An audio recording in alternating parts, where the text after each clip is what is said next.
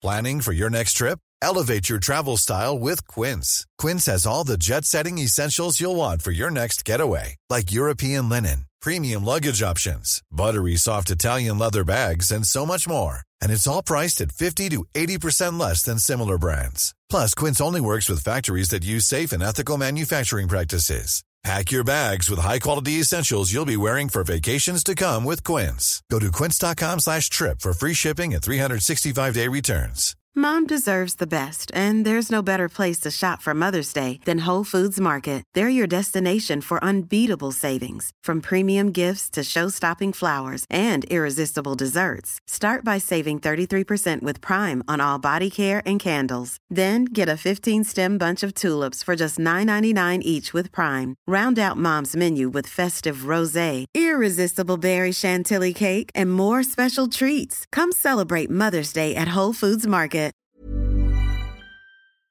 Hello and welcome back to the Statman Dave Football Podcast. This is episode 5. The podcast is available on YouTube, Acast, and will be available on iTunes come the weekend. Anyway, this podcast runs from Monday to Friday. Saturday and Sunday, I have a little bit of a time off and watch some more football to give you guys some great analysis, some great stats, and of course some tactical breakdowns. Anyway, on today's episode, we're going to talk a little bit of news, then go into a bit of Saint-Etienne, then we're going to follow up with your questions sent in on Twitter, and finish off with a little bit of iteration and review talk to improve this podcast for you guys, the listeners or the viewers. But anyway, let's get this party started.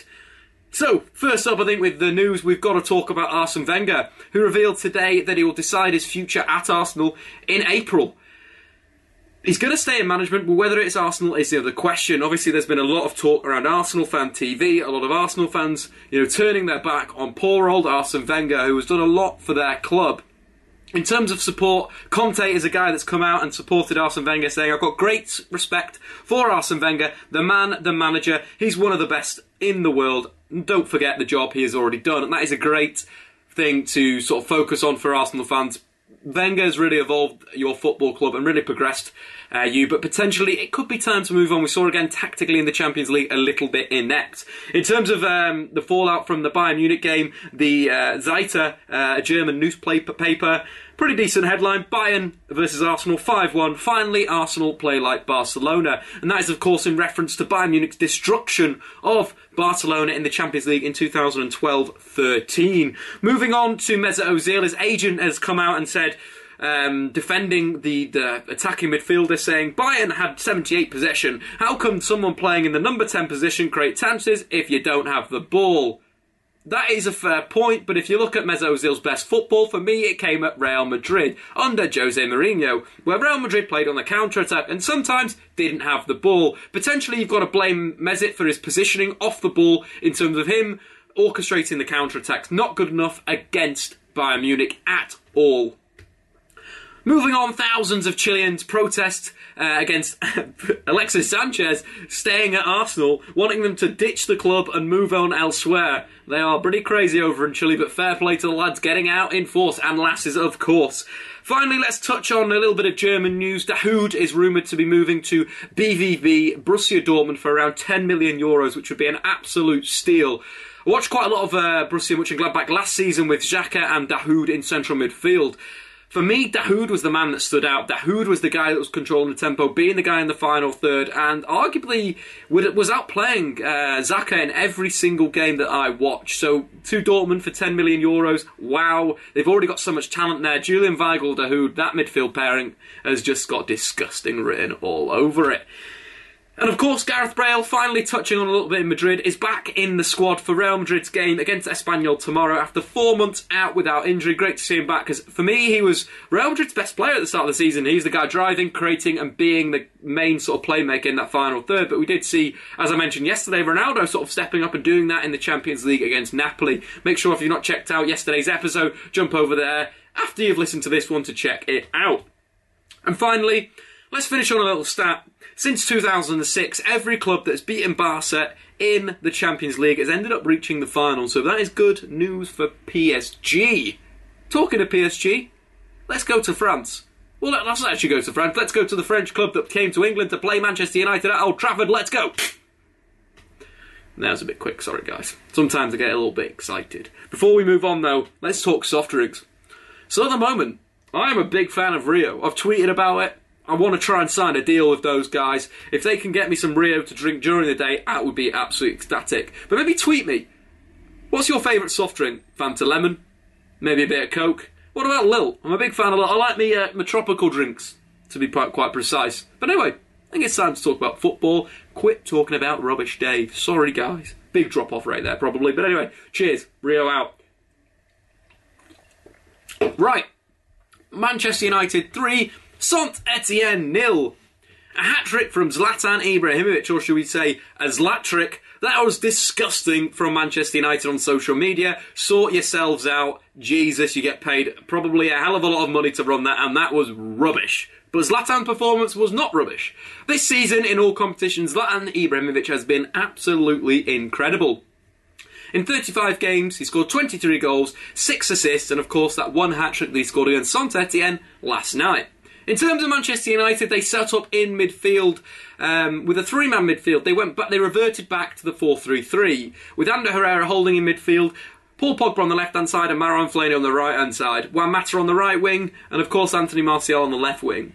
This didn't suit the game. It didn't suit that game that United sort of played last night, those players. They were too slow and cumbersome on the ball, and possession was too sloppy.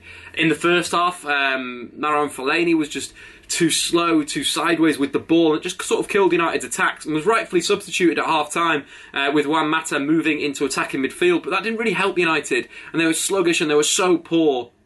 And they just didn't change it until the pace came on, until Marcus Rashford entered the field. And Rashford really changed the game again. It's not the first time he's done it this season, but his pace and directness really catches some teams out, and his run that led to the second goal that put United in a more comfortable position. The players looked a bit freer after that goal. It was after about 77 minutes, and I thought United were dreadful from the start of the game all the way up to till Rashford came on and the pace was added. It was something that Mourinho maybe could have done better tactically, could have analysed Saint-Etienne, because they were quite explosive going forward, but they committed a lot of men, so there were so many gaps for the space. Obviously Anthony Martial with 2 runs, one of them from inside his own half. He beat 3 players and then just dragged a shot wide. Fantastic run from Anthony Martial, but that was the space that United failed to exploit until the moment that Rashford came on. It was something that Mourinho potentially away at Saint-Etienne could go with Ibrahimovic through the middle, one side play Jesse Lingard, one side Marcus Rashford, because that pace really troubled them, especially on that counter-attack. Until that moment, United were very, very poor, especially in central midfield. Not the correct game for Marouane Fellaini. I like Marouane Fellaini in certain games. He's a good target man if you want to pump the ball to him.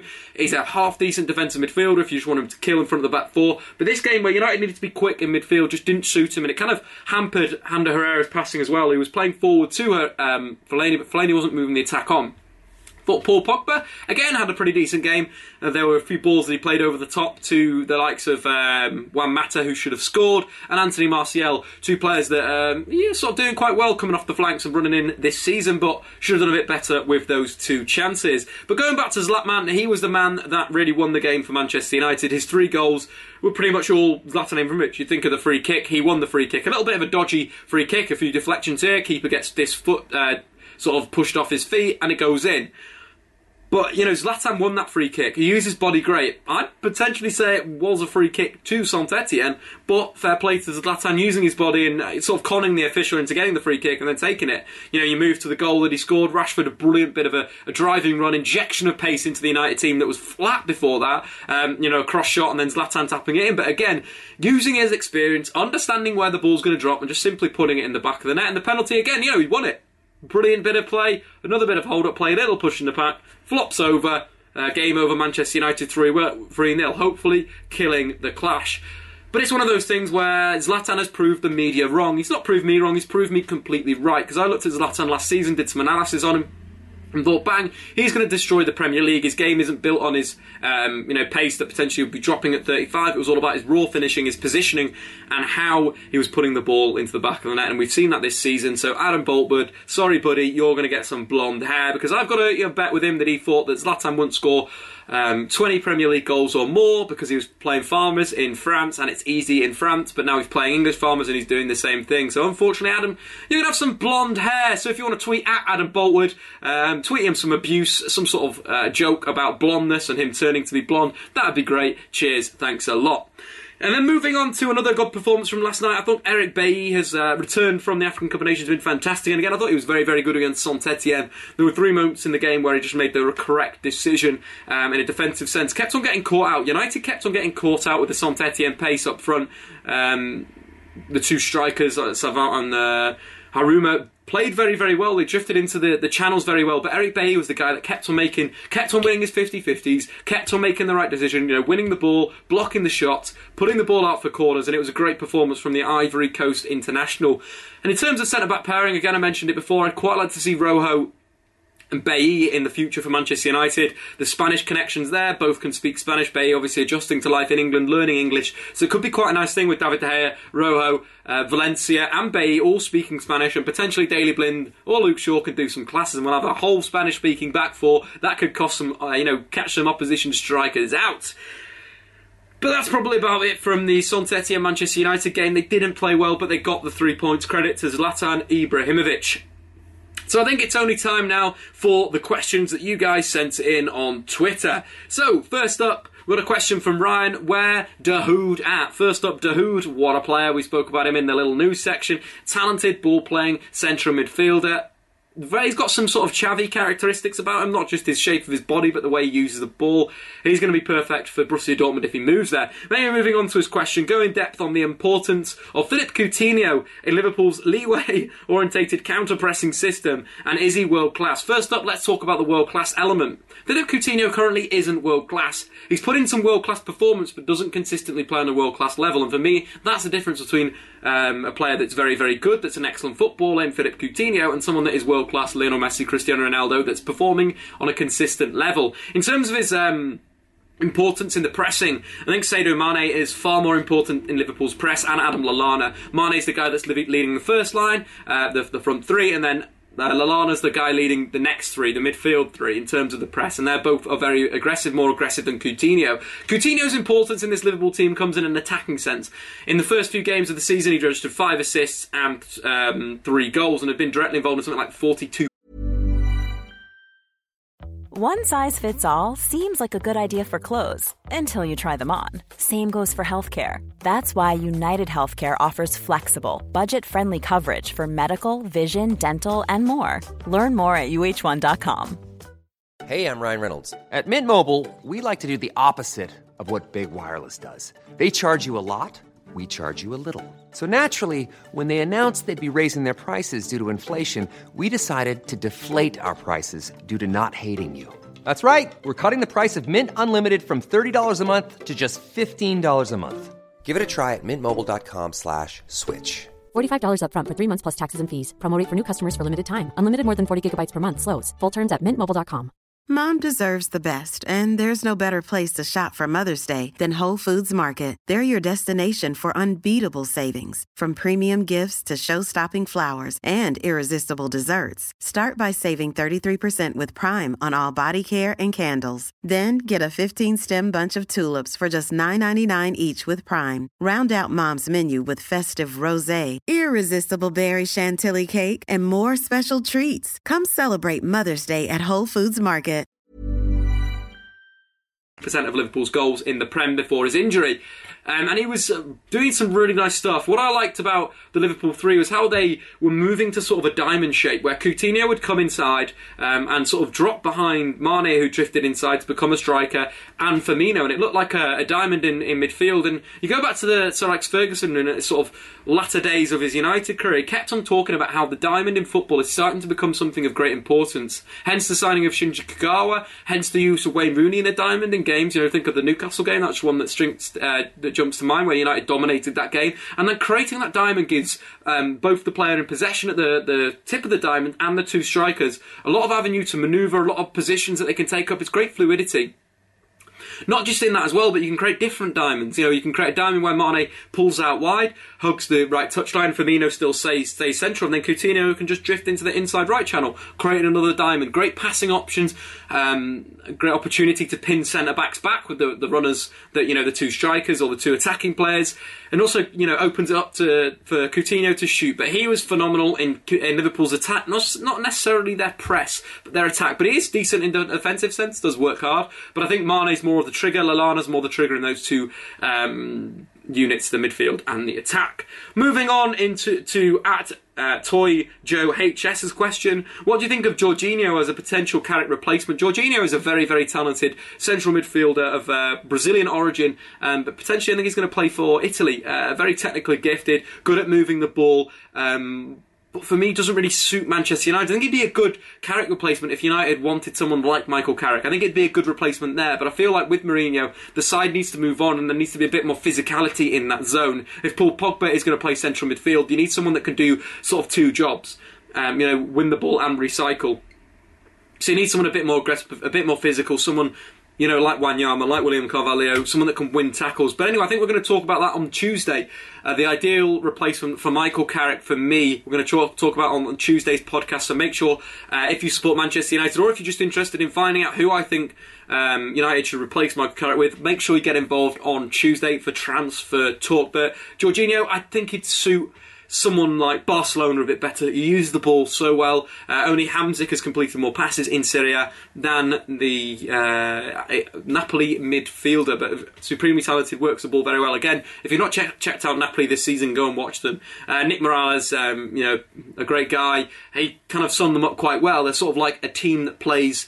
It's like a team that you're playing with a PlayStation with in terms of how they use the ball and whatever. So yeah, Jorginho, maybe not the correct one for Manchester United, but a good replacement if you're going for Carrick, but I don't think that's going to go. Anyway, moving on to Luke Mann's question: Who do you think will leave Manchester United in the summer? 3 names just to bang off the top of my head. I think it'll be Ashley Young will be showing the door. Was rumoured to be moving in Jan. Schweinsteiger will be moved on, and then potentially you're looking at someone like Darmian, not really working out at Manchester United under LVG or under Jose Mourinho. I think players like Fellaini may see out another season at Manchester United, just because of their tactical variation. But yeah, those 3 I definitely think are going to leave. So we've got Ashley Young, Bastian Schweinsteiger, and of course Matteo Darmian.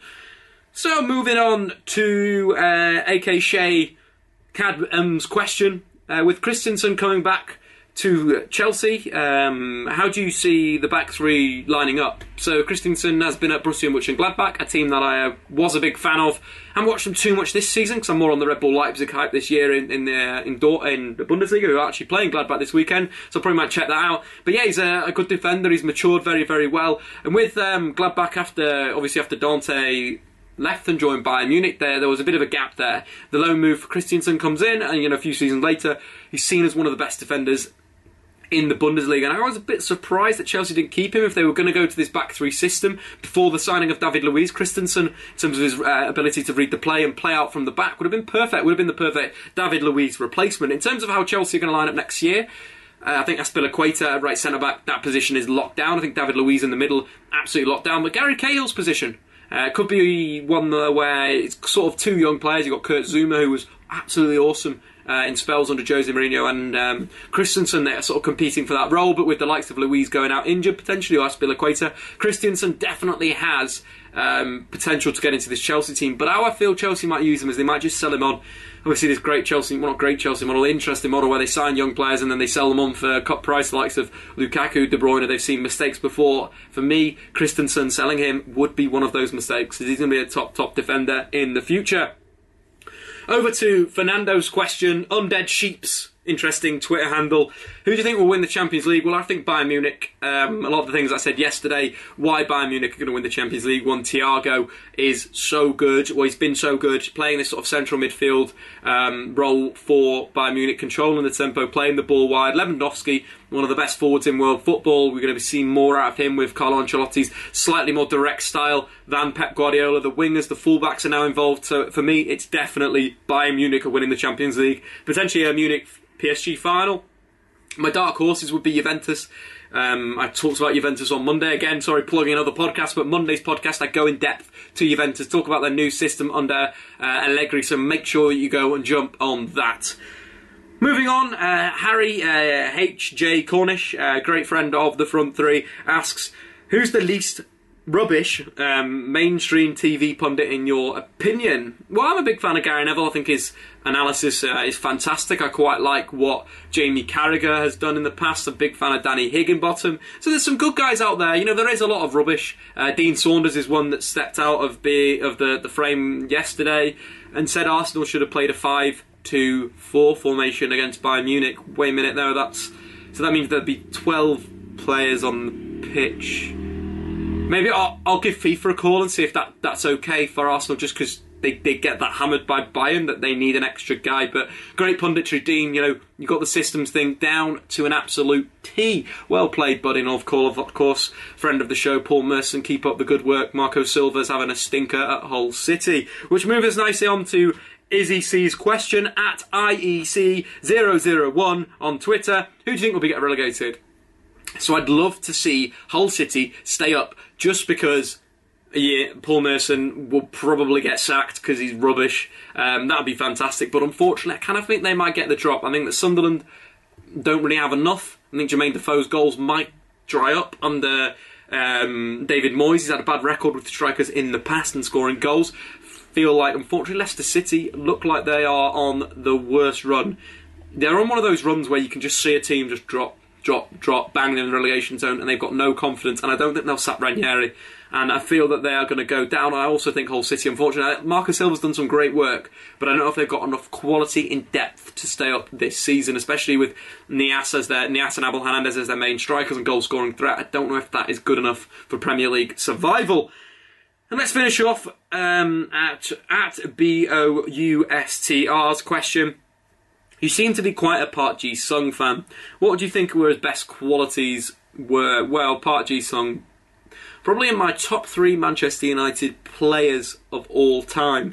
That list probably goes Darren Fletcher number 1, Park Ji-sung number 2, and then I'd say Wes Brown in at number 3. Wes Brown, the best fullback in the 2007-8 season in the Champions League, was so good. Played centre-half against Bayern Munich as well. Adaptable in the semi-final, was adaptable, was good, was aggressive. Did Ronaldo's defensive work for him with Darren Fletcher, was so good, a phenom. Go and check it out in 2007-2008. Find a better fullback than that. Dani Alves had just left Sevilla. Zambrotta was coming to the end of his career.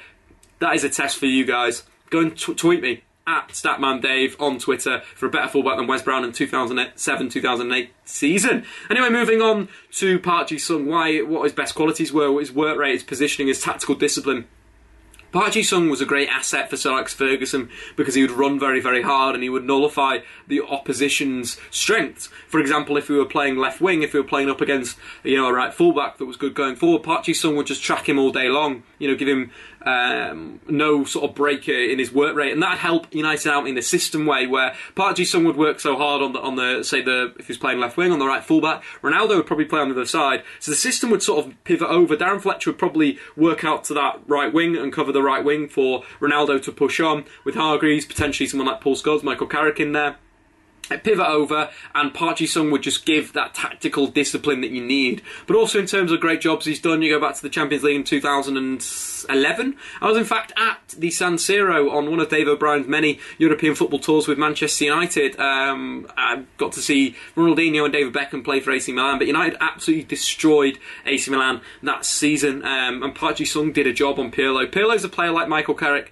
He's coming to the end of his career. If you target him like Liverpool did in the Premier League against Michael Carrick, Adam Lallana did the same thing as Park Ji-sung, the Park Ji-sung role, you kill him. And what Park Ji-sung did in that game is he just sat on Pirlo and gave him no time, no space. It killed AC Milan's game. And that's what Park Ji-sung was so good at, was killing the opposition's strength. And that is why I absolutely love him. But very good on the counter-attack.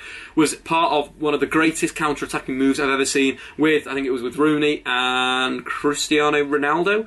Fantastic counter-attack. And that is why I love Park Ji-sung. The work, just the passion, everything. The 3 players I loved at United at that time was Carlos Tevez, Park Ji-sung and Patrice Evra. Fortunately, I had to kill off my love for Carlos Tevez because he joined Manchester City, but he probably would have been number 1 of my favourite United players if he hadn't done that. But Darren Fletcher gets the top rank. But anyway, guys, just the last thing. I want to know whether you've enjoyed the podcast. Obviously, I've really enjoyed doing it. I hope that I've provided some good quality content and football chat. But yeah, if you could tweet me, jump in the comments on YouTube, Acast, jump in those comments and just give me a little bit of feedback. Did you enjoy it? Do you think I should continue doing that? Is there anything that I could do that could make it better? It's all for you guys, and I hope that you have enjoyed it, because you guys are what makes me love doing what I am doing, and that is football YouTube. So cheers. This is a thank you to you guys. Cheers with a Rio. But anyway, guys, see you later. I've enjoyed doing this podcast as much as you guys have hopefully been watching it. I'll see you on Monday, where we're going to be talking some more football. See you later.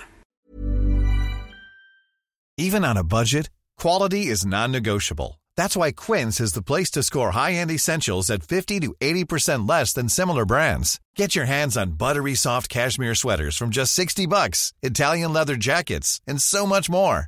And the best part about Quince, they exclusively partner with factories committed to safe, ethical, and responsible manufacturing. Elevate your style without the elevated price tag with Quince. Go to quince.com/upgrade for free shipping and 365-day returns. Mom deserves the best, and there's no better place to shop for Mother's Day than Whole Foods Market. They're your destination for unbeatable savings, from premium gifts to show-stopping flowers and irresistible desserts. Start by saving 33% with Prime on all body care and candles. Then get a 15-stem bunch of tulips for just $9.99 each with Prime. Round out Mom's menu with festive rosé, irresistible berry chantilly cake, and more special treats. Come celebrate Mother's Day at Whole Foods Market.